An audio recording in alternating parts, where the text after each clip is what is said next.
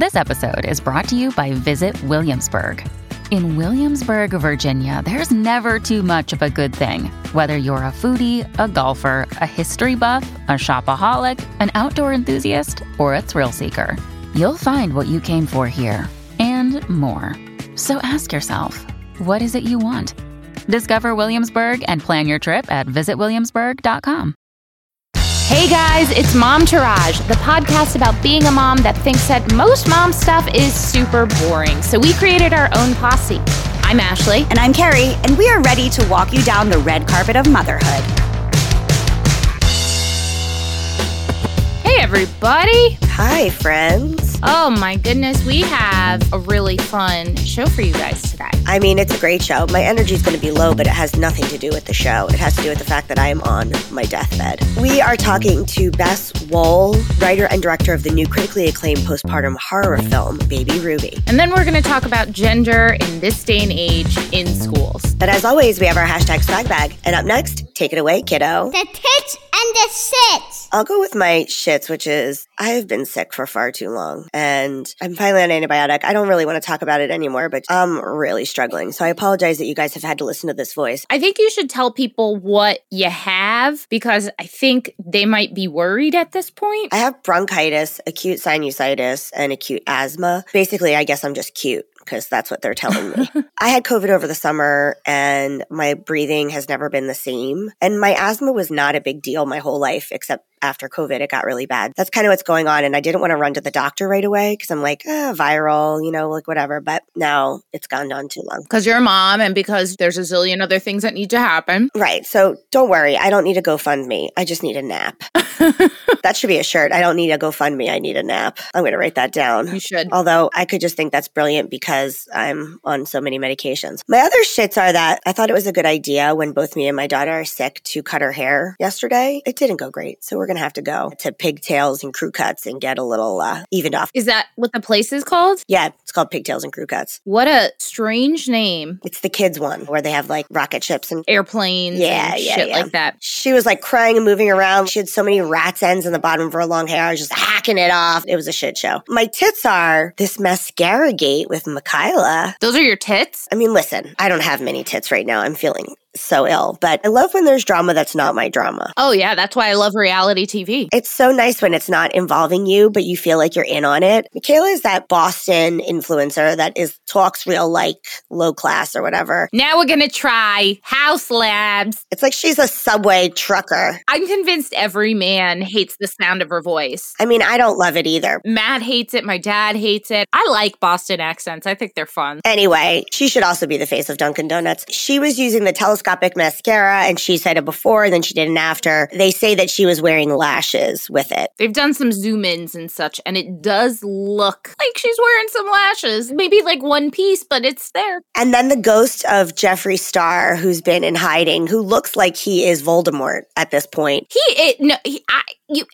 Okay, that was such a stutter. Feel free to leave that in because that was just so weird. It's not even Voldemort to me. It's Nosferatu. Nosferatu is what Jeffree Star looks like to me. He is the most horrifying person I've ever seen. He basically woke up from his social media grave and was like, girl, you're wearing lashes. And then it came out that he's dating someone in the NFL and it's NFL gate. I know, I love that. I think that there's lots of things at play here. She probably has lashes glued on her eyes. So how can she do a mascara review anyway? Yeah, she probably has a lash extension for the most part. Right. And then other people have done the side-by-side who don't have it, and they say it is a good mascara and it does work. So the shame of it is that it was actually a pro sell, but she made it look bad by having lashes. But also, she's a person who likes to have stuff done to her. She's out about having her lips done. She probably has extensions on, so that does make it a little bit trickier, but she should have probably said it on the video. I kind of like her as an influencer. Me too. She's been coming under fire a lot these days. I hope she's saving her money because I think her time might be coming to an end. I have one more thing on that front that is driving me crazy. My former queen, Bethany Frankel, she just is constantly on the wrong side of things. And there really isn't a right side and a wrong side, but her whole take with Meghan Markle, whether you agree with her or not, not. She's a public figure. And at this point, just shut your mouth. People are calling you racist. Shut your mouth. And now with this Michaela thing, she's kind of on Michaela's team. She's just constantly on the wrong side. It drives me crazy. And then you sent me a thing about this TikToker who posted something that she got together with this dude whose wife died in childbirth and she started dating him like a month. They say like that's their child. And all these people are like, what's going on? Listen, you know, I love drama, but this is what I have to say. I know a lot of people that after their spouse died got together with someone pretty quickly. And I know a lot of them, it was like a best friend or a close relation. Grieving is hard, and it must be hard to have your wife die right after she has a baby and not know what to do with the baby. I wouldn't call it our baby. I would say that's my stepdaughter, but great that they found love. They're having a baby together too. The way that they're saying it's her baby is sort of erasing the mother out of it, which is weird. But the fact that they got together so quickly, that does happen a lot. And if that kid's going to have a good life, just let that kid have a good life. I get what you're saying, but I would come back and haunt the shit out of those two. I was just going to say that mom is going to hunt the fuck out of her. If that was Matt and some other biddy, I would take care of that baby, but I would haunt the shit out of him. Would you like to go, Ashley? Yes. My shits are, let me ask you a question. Of all the domestic chores, what is your number one least favorite? Washing the bathroom. Mine is cleaning the dishwasher, which I bet if I did it more than once every year and a half, it would not be as awful. I've never done it. It is the most revolting job. You gotta disassemble things and there's all kinds of weird crud, and I found a sprout growing out of some food particle, and then you have to take out the filter, and the filter is covered in white, like yeast infection look. I hate it so much, and I just did it before we recorded, and I needed to say how much I absolutely hate cleaning the dishwasher, but it's off my to-do list, my January long-term things that needed to be taken care of, because today's the last day of January that we're recording this. Anyway, my tits are, I hope you don't think that I'm making a dig at you. This has nothing to do with you, and I feel terrible that you're feeling so sick, but I've been feeling pretty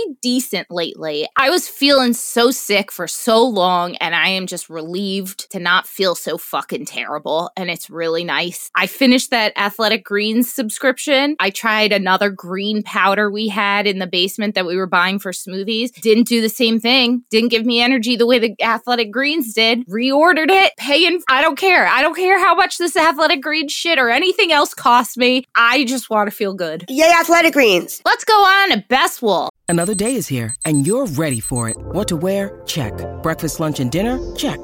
Planning for what's next and how to save for it? That's where Bank of America can help. For your financial to-dos, Bank of America has experts ready to help get you closer to your goals. Get started at one of our local financial centers or 24/7 in our mobile banking app.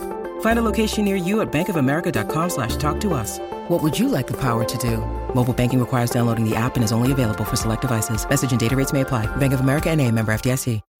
When you need mealtime inspiration, it's worth shopping Kroger, where you'll find over 30,000 mouth-watering choices that excite your inner foodie. And no matter what tasty choice you make, you'll enjoy our everyday low prices, plus extra ways to save, like digital coupons worth over $600 each week. You can also save up to $1 off per gallon at the pump with fuel points. More savings and more inspiring flavors make shopping Kroger worth it every time. Kroger, fresh for everyone. Fuel restrictions apply. Today's guest is a writer, director, and acclaimed playwright who's been nominated for both a Tony Award and a Drama Desk Award. But it's her newest project, Baby Ruby, in theaters now, which she both wrote and directed, that tells the story of Jo, a successful lifestyle entrepreneur who is awaiting the arrival of her first child. But soon after Jo welcomes Baby Ruby home, something starts to feel off. Even though she's assured it's all perfectly normal. At last, she must confront the truth of her own darkness and contend with the ultimate human sacrifice, the one mothers make for their children. Welcome, Best Wool. I am just going to jump in. I thought Baby Ruby was incredible. I have been calling it, when I was trying to summarize it to my husband, a postpartum horror film, if you will. It tells the story of a woman who was absolutely rocked emotionally by having a baby, and she's a seemingly perfect and domesticated woman. Is this a story of general postpartum, fourth trimester, feelings, or did you aim to write a story about postpartum depression specifically? I think the answer is kind of yes, both. You don't have to have had postpartum depression to relate to some of the feelings that this character goes through. And in fact, a lot of moms who outwardly seemed quote unquote fine as they went through the experience have come up to me since seeing this film and said, like, did you read my diary? How did you get inside my head? So I think it's not exclusively about postpartum depression, but I think that that's also a very serious and important piece of the conversation when we're talking about the experience of becoming a new mother. So I think the movie has room for people who had what they call the baby blues, or a sense of dislocation, or the sort of natural identity destabilization that happens when you become a parent, and people who have unfortunately experienced the full range. Harry and I talk about this extensively. She had postpartum depression and I just had the baby blues, and I related to so many parts of this film where it was just constantly feeling like myself and my child were in danger, even though it wasn't to that fullest extent. I've talked about with my sister for years how the whole process of trying to get pregnant, being pregnant, carrying the baby inside your body, all of it is kind of like a weird, creepy sci-fi horror movie because it's so bizarre. It's supposed to be, quote unquote, the most natural thing, and yet it feels so foreign and bizarre. What inspired you to write a film like this? I have 3 children, and while nothing, thankfully, as extreme as what happens in this movie happened to me, I did sort of experience the germs of all of these feelings and the exact things that you're both talking about, the anxiety, the feeling of, am I losing my mind? You go back to an animal state or something. Yeah, absolutely do. And a lot of the tropes of horror are also present in the experience of new motherhood. And I think that was something that really struck me. A woman alone in a house, the feeling of isolation. And yet that's also something that is so common to new mothers, right? This feeling of I'm all alone. There's a creature with me. These things started emerging in the experience that felt familiar to me, not from anything anyone had warned me about or anything that I knew before in my life, but from horror films that I had seen. And I thought this experience needs to be looked at through that lens. Noémie Merlant is the star of this film, but what I found really fascinating is she is not a mother in real life, and yet you would never ever know that. Called acting, baby. I know, but there is no way to know what that feels like without having been through it, in my opinion. And although she is truly incredible, how was this performance possible? And how did you, as the director, a mother of 3 kids, pull this performance from her? And I don't mean to underestimate her because she's incredible, but can you speak to what you may have done? First of all, as you said, she's an incredible actress. She's just absolutely magnificent and so deeply committed to anything that she does. I thought that her not having been a mother would have been an impediment, but in a way it was perfect because Jo has also never been a mother when the experience hits her. She has no idea what she's doing either. So the fact that Noémie felt like she couldn't really relate to the babies, or she didn't know how to hold a baby, or she didn't know how to stop a baby from crying, in a way, those are the exact things that the character is going through. So I spent like 30 seconds thinking, oh God, I'm going to have to teach her all this stuff about being a mother. And then I sort of stopped myself and thought, wait a minute. I'm not going to teach her anything because Jo doesn't know anything. And it's this beautiful moment where the actor and the character are in the exact same circumstance, which is, what do I do with this baby? I remember that feeling so strongly, just looking into my baby's face and being like, hey. You came out of me, but I don't know how to hold you. Everyone around you saying like, this is going to be the most natural thing ever. Yeah, the second you look into your baby's eyes, everything will be revealed. Bullshit. We had Amy Kopelman on the show last year for the film A Mouthful of Air, which she wrote and directed and also deals with, in that case, it was very severe depression and the journey into motherhood. It's really incredible that these stories are being told because just 5 years ago, when we started this whole venture, it was not being told. And it's so needed and to be destigmatized and just brought out into the open. The conversation is really possible now in a way that it wasn't even a couple of years ago. And I'm so excited by that fact. And there's so many, especially women filmmakers, coming to the forefront. And the more women filmmakers you have, the more stories about women that feel authentic and truthful are going to be told. I think there's really a sea change. I think the world is waking up to the fact that women are half of the population and deserve to have our stories told. When I was first starting out writing screenplays, I remember vividly an agent saying to me, because I said like, oh, I think I'm interested in stories about women. And one of my first first agents, this was when I was just writing, not making films, he said, well, don't tell anyone that you write stories about women. And I said, why? And he's like, you don't want to get pigeonholed into women. No one would say that anymore. That was maybe 10 or 15 years ago. Now it's like there's a sense that these stories are valid and they need to be told. And so thankfully, I think I was able to profit from a lot of women who came before me who banged those doors open and made it just that little bit easier for me to push it open and get this story told and get it told with so many amazing collaborators. We ask all of our guests this. What is the number one thing you think every parent should outsource if they have the means to do so? This is a judgment-free zone. The cooking and feeding of the children, even if it's like opening a can of soup is your outsourcing. I just find it almost impossible. Whether you're at home with your kids or whether you're going off to a job, whatever your life is, the last thing I want to do at 5 o'clock is cook a gourmet meal for my children. When I discovered you could open a box of frozen chicken nuggets and pour it onto a baking sheet and shove it in the oven, that was the life-changing moment for me. I want to outsource the anxiety. That's what I want to outsource. I don't even think that's possible. The guilt would be a great thing to outsource if you could. As you both know, there's so much joy to it. I think the hardest experiences in life are the best experiences. Yep. For me, motherhood is all of it. And the point of this movie is how do we make space for all of it and not judge? So I love that you said judgment-free zone because that's part of what I'm trying to foster with this film. Please plug yourself, plug the film, tell us where to find it, do all the stuff. Bess Wall, first-time filmmaker. And it is Baby Ruby is in theaters and everywhere digitally on February 3rd. Thank you so much for everything. Can't wait to see how people receive this film because I think it's going to be so awesome for so many women. I really appreciate that. Thank you so much for having me. It's so fun to talk.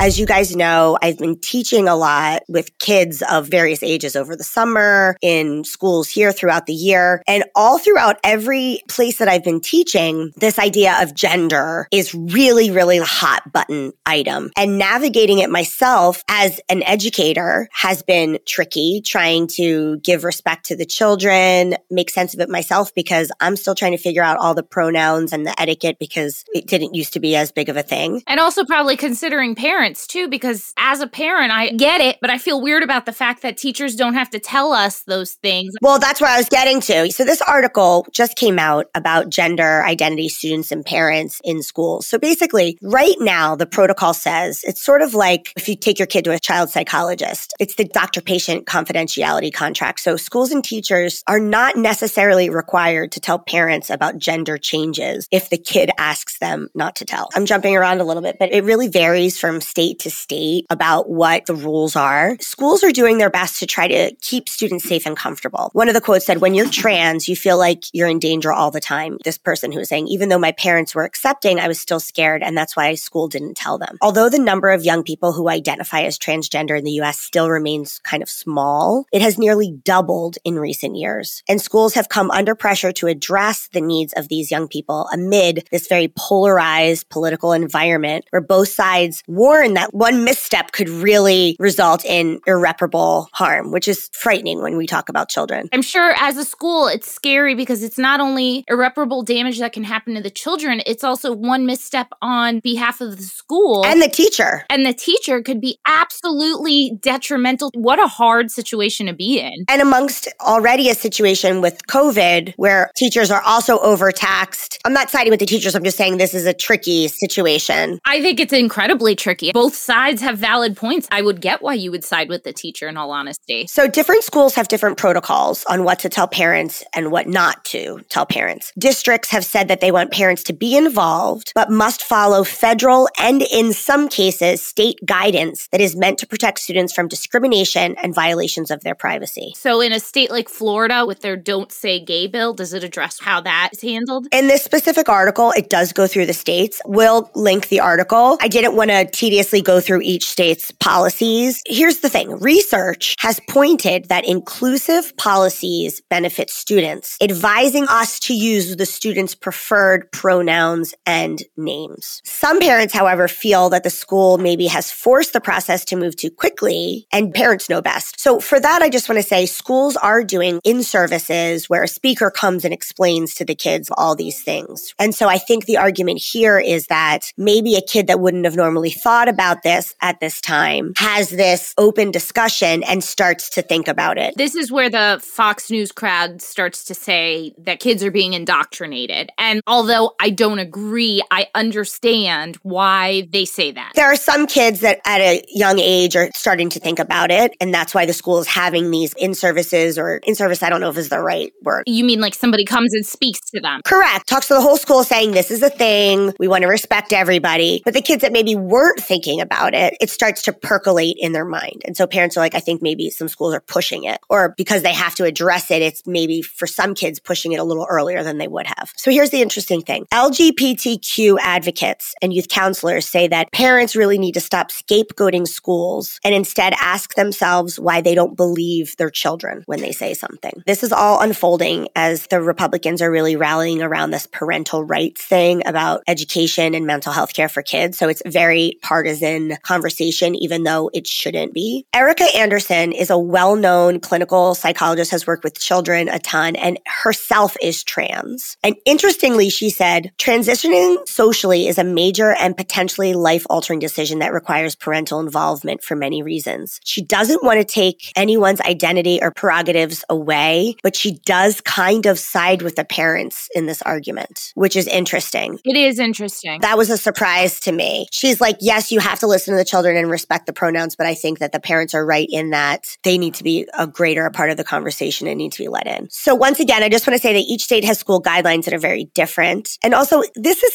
an extremely hard thing to navigate on both sides. It's hard to navigate even if you have extreme liberal values on individuality, freedom, and expression of sexuality. It often comes down to the medicalization of the process. They're afraid of that part. And so this isn't really completely a two-party fight. No. The conversation is tricky for everyone involved. Really, the takeaway for me before we start to talk was we have to listen to what the kids are saying and try to, as best we can, use the names and the pronouns that they want. And that includes parents, whether they like it or not. If you want to be in on what your children are doing and not feel like things are being kept from you, then you have to be open to certain things. And the schools towing the line, I mean, I think it's tricky. I think that something needs to be not state by state. I think there needs to be a general, ideally, a mandate that gets the parents involved, respects the kids, doesn't put the onus completely on the school. So how are your feelings about this? My feelings are really mixed because let's say Sebastian is older and Sebastian discovers that he's trans, or maybe that he's not trans, that he's just experimenting with the possibility of being trans and wants to go by a different name. I hope that I have done all the right things and created a home environment for him where he feels safe to come and talk to me about these things. I do think that I am a parent that is very open and very accepting. I would want to know that this is what my kid is doing at school, just like anything else. I do think, and I don't think this of every child, and I'm trying to pick my words very wisely here. I think there are going to be kids that are trying out being trans because their friends are trans. Yeah. I don't think it's every kid. I don't even think it's a majority of kids. I do think that for certain children, it will be something they try on just because it's cool. Just like I tried on all kinds of things because my friends were doing it. They should still be allowed to try that on. That's what experimenting and figuring out who you are is. So something that I've encountered now working with children of all different kinds of ages is that one, there's been a few kids that I have seen that in my opinion, and again, my opinion is nothing. Right. Like what do you actually know about their home life? Start the process of gender transitioning, whether that's medical or pronoun or all the different phases. And then when they are feeling fully themselves, everything goes into place. The academic stuff goes back into place. The behavioral stuff goes back into place. And they are truly living a really full, happy child life. I see that more rarely. I do see that in some kids that I've worked with, and it's definite. But what I also see is at some of these delicate ages, the herd mentality is real. Yep. And so it's almost as if some outcast kids, I'm calling them outcasts, they aren't, but I'm just saying that idea of like us against the world, kids will band together and a lot of those kids are going through something, whether it's anxiety. Just figuring out who the hell they are. Yeah, but I'm saying a bunch of people that are considered outcasts or marginalized are coming together to be like us against them. We're going to protect and come in. And when you say outcast, you're not talking about race. You're not talking about gender. You're talking about like an 80s movie outcast type concept. Kids that feel like misfits. Yes. Come together and band us against them. And in some cases, they marginalize in the opposite direction to overcompensate sometimes. But it's a herd mentality thinking. So they want to protect and be insular. And so oftentimes they're like an amoeba. The whole thing thinks together instead of individually. And that's where the danger comes in. And that's a danger for any parent, regardless of whether it's about gender or whatever. You never want your kid to not be an individualized thinker. I'm not in the situation, so I can't say what I would do. But I definitely feel like personally, I would have no problem respecting them trying on different genders and names. If it came down to an irreversible medical situation, that would be a very hard decision. I've tried to put myself in that situation a number of times and I can't. In my mind, I'm like, all right, when a child is 18, then that's something they can do medically. But you know what? I'm not in that situation. I don't know what it feels like. Yeah, if you had a suicidal child that was really struggling, you might feel differently. Right. This is not my place to say how that should be handled. I'm not a professional in any way, and I do realize how damaging feeling like that can truly be for somebody. I agree with you. I also would be fine honoring Sebastian if he wanted to try on different pronouns and different names and give this thing a go. That being said, I would also have a lot of conversations with him, open conversations, not threatening, not pointed, just really asking him to explore, is this herd mentality or is this something that you are really truly feeling? And on top of that, despite how you and I would handle it, there are fathers, and I think Matt would be pretty open. I can't speak to Lee. I don't know. I can tell you, both sets of grandparents, I think if he came out and was totally like, listen, I am trans, I know at the very least my parents would accept it. But I think if he's 7 years old and starts saying he's trans, I don't think that would be accepted necessarily. I think my parents would be like, he's going through a phase, and it would take accepting his decision making and his own knowledge of himself for them to accept that. So he would deal with hardship in his own family. I don't think people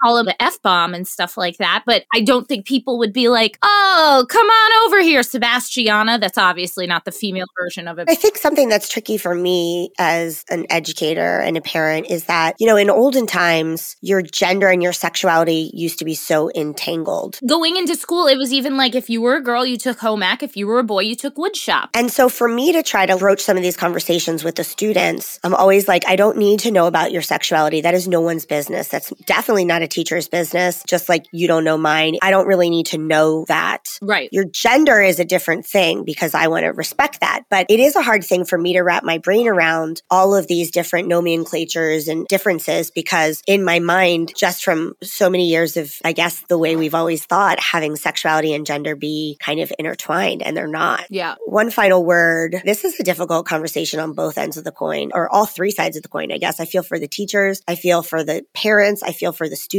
This is a new thing that we are really going to have to get on board with and navigate. We need to figure out how to serve our children and the education system and the parents as best we can. And for a long time, we've been failing in a lot of those different places. I don't know what the answers are, but this needs to be a full-time commitment to figuring this out because it's a really big part of my life now that I'm in education. We are the superpower of the world in terms of military and GDP and all of that other stuff. However, our schools, I don't even think they're in the top 30 of the whole world. There's a lot of work to be done in so many different ways. I would love to hear from you guys if you feel comfortable. We've had a mother dealing with this on. Yes, from Ides of Gender that Ashley's friend Zach is helping to raise awareness on his project. But I'd love to hear from you guys on the educator standpoint, on the parent standpoint. Kids, if you're listening, tell us what's going on. How are you guys dealing with this? And be kind. Don't send us hate mail. I mean, send it if you want. It doesn't mean we'll address it. Right. Do what you need to do. But this is an interesting and important conversation to have. And I want to keep having it. So please tell us where you're at and what your schools are doing across the country and how they're handling it. What are the wins and what are the misses? At hello@momtouragepodcast.com or hit us up in our DMs.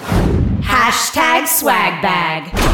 I've been going through this whole thing, cleaning out my closet, buying things with lots of intention, not just buying a bunch of shit for no reason. Part of that is taking care of what I already have. And I often have sweaters that pill because that's just what sweaters do. I have been through so many sweater depillers, shavers, whatever you want to call them, that have been highly rated on Amazon and work like absolute crap. But I have finally found the one that works and is fully worth its $18. It is the Magic Tech rechargeable fabric shaver. So firstly, it's rechargeable, so you're not going through a shit ton of batteries, which I love. Everything about it is so easy. I used to have that blue Conair one. I have that one. That one sucks compared to this. I've only used it on one sweater, and it's Matt's Pendleton type sweater. What's the movie about the dude? Big Lebowski Yes. sweater, exactly. I haven't used it on a more delicate, like a cashmere or anything, so I can't speak to how it performs on a more delicate fabric. But it completely brought this thing back to life. And then on the back, it has, the fabric lint things that I always think are shit. Oh, yeah. When I have real lint, this is not the thing that's going to work, but it works with the depilling when you have fabrics that are loose to grab them together and then pill it. This thing is in our Amazon storefront and it is incredible. Throw away your Conair one because it is a piece of shit. I have been on a Trader Joe's kick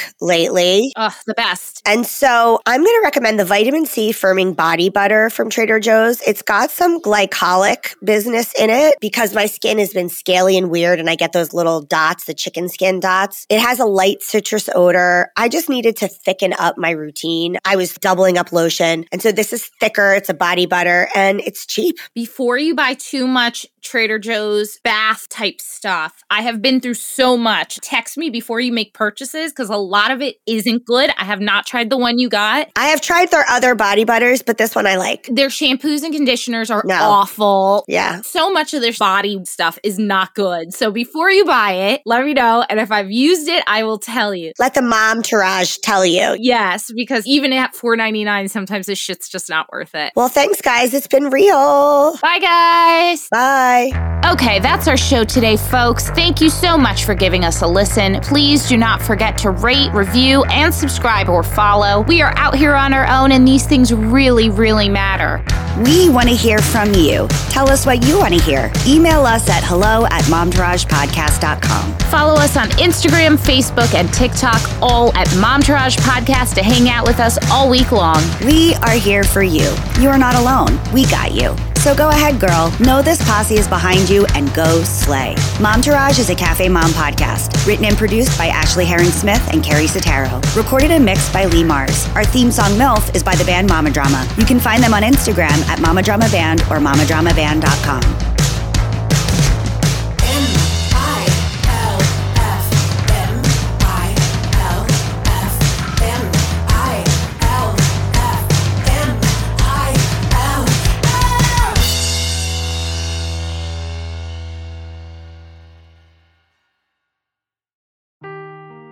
Seeking the truth never gets old. Introducing June's Journey, the free-to-play mobile game that will immerse you in a thrilling murder mystery.